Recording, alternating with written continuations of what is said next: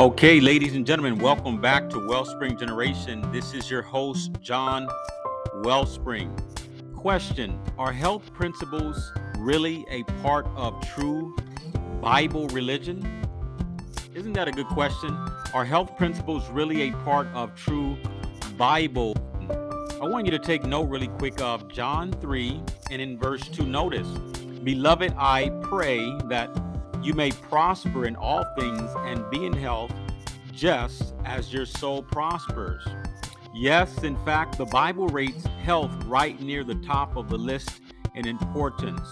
Man's minds, our spiritual nature, and the body are all interrelated and they're interdependent.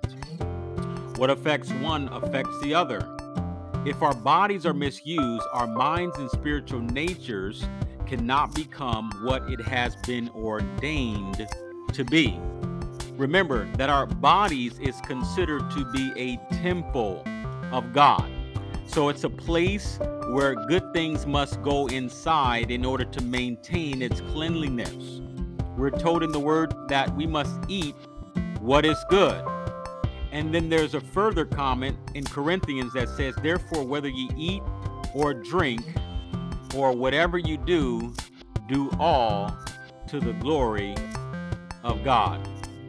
Make sure that you're eating right and healthful foods. Great medical care is priceless, but wouldn't it be great if we didn't need doctors anymore? And there is a proven way that we can live healthy lives. Until next time,